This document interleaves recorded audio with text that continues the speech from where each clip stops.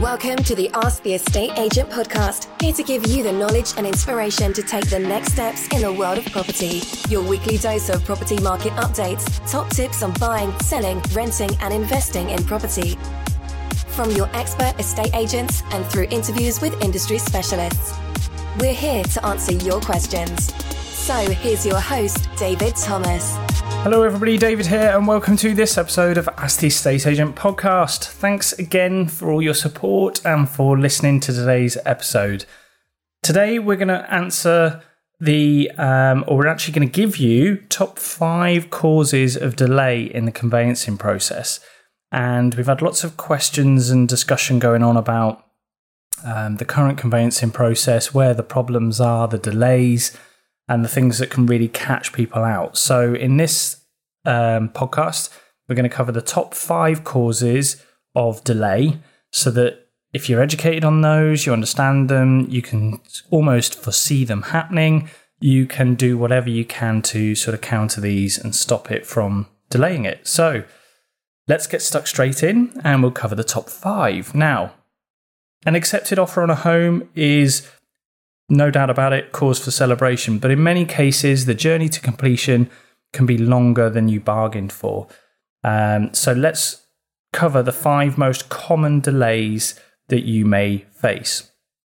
Number 1 is management companies being slow in returning information on leasehold properties. So this doesn't apply if you own a freehold property, but if you own a leasehold property, this element can definitely add significant delay in there. So if you're buying a leasehold property, many flats and apartments and even some houses are leasehold, the transaction may be more complicated than buying a freehold property. This is because you're effectively leasing the property from the freeholder for a specific period of time rather than owning it.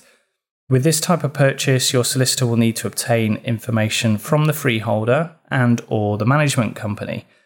This includes costs such as ground rent and monthly service charges, proof of buildings insurance and previous year's accounts, etc. So there could also be additional checks that need to be carried out. So what can you do? Well, make it clear to your solicitor from the outset that you are buying a leasehold home. Give the freeholder or the management company prior warning it will need to provide this information. The more heads up you can give to these organisations and these companies, the faster you're going to get the result of having the information. So, number 2 is buyers failing to disclose their mortgage deposit has been gifted. Now, whether it's 5%, 50% or any other amount, a mortgage lender will want to know where your deposit is coming from. If all or even part of it is a gift from your parents, say, your solicitor must declare this to the bank or building society, and this means you need to declare it to your solicitor. Most lenders will require a signature from the source of the deposit confirming the money does not need to be repaid. So again, to avoid any delays, if you are being gifted any of the money to purchase, be upfront and tell everybody. People just think it doesn't really matter where the money comes from, but lenders and all the criteria, it is very, very strict. And if that comes out later down the line, it can severely delay the whole process of exchange and completion. So be upfront about absolutely everything. Speak to your solicitor about the whole structure, how you're doing it, where you're getting your money from, and then all of this stuff can be ironed out at the very beginning. So with that, make sure you give your solicitor clear and accurate information about your deposit, and at the very start of the conveyancing process, warn the gifting party that they'll need to sign a letter and potentially provide ID. So if your parents have lent you some of the money, just give them a heads up that check may be required.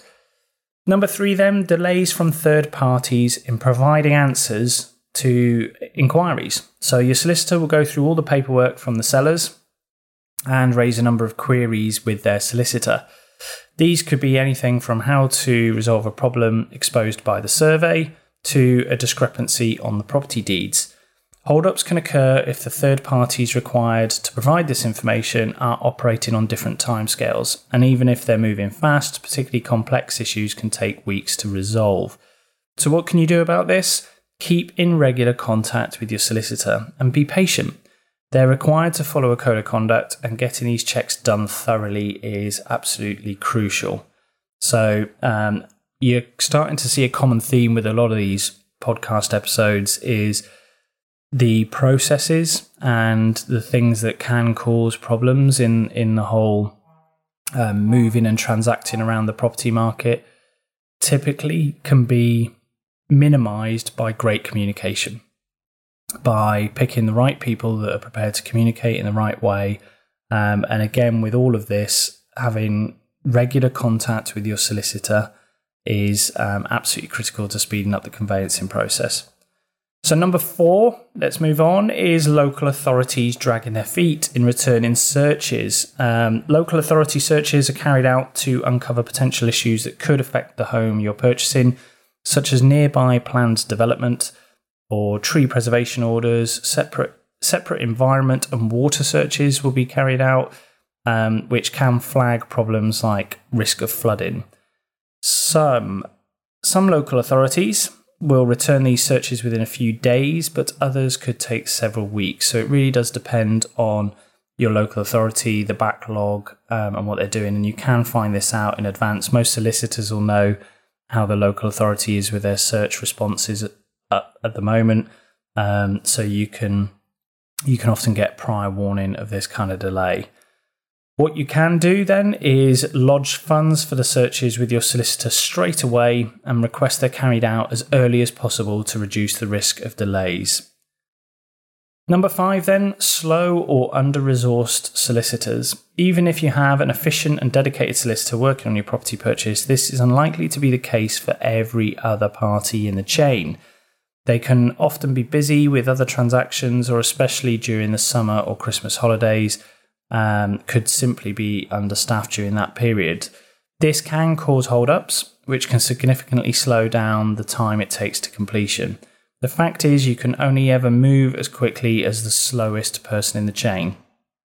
So what can you do to sort of combat this? Reply promptly to queries or requests for documentation yourself, and if you have to chase other parties in the chain, make a note of what was said and when. Get an estimated timeline from your solicitor up front, and if possible, avoid holiday seasons. So there we go. 5 tips there to speed up and prevent delays at the conveyancing process. So I hope this helps you to sort of preempt and be aware of these things that can cause delay. And would really appreciate your feedback as well. Any scenarios you've encountered, any things that you can share would be brilliant for the community out there that are navigating the property market. If you have any questions off the back of this, please do get in touch. You can contact us through our website, asktheestateagent.co.uk, and through social media, Facebook, Instagram, and Twitter. So thanks again, as always, for listening. Hope it does help some of you in your journey, and please continue to keep those questions coming. So until next time, it's goodbye for now. We look forward to answering your property questions and helping you with your next move. Thank you for listening to the Ask the Estate Agent podcast.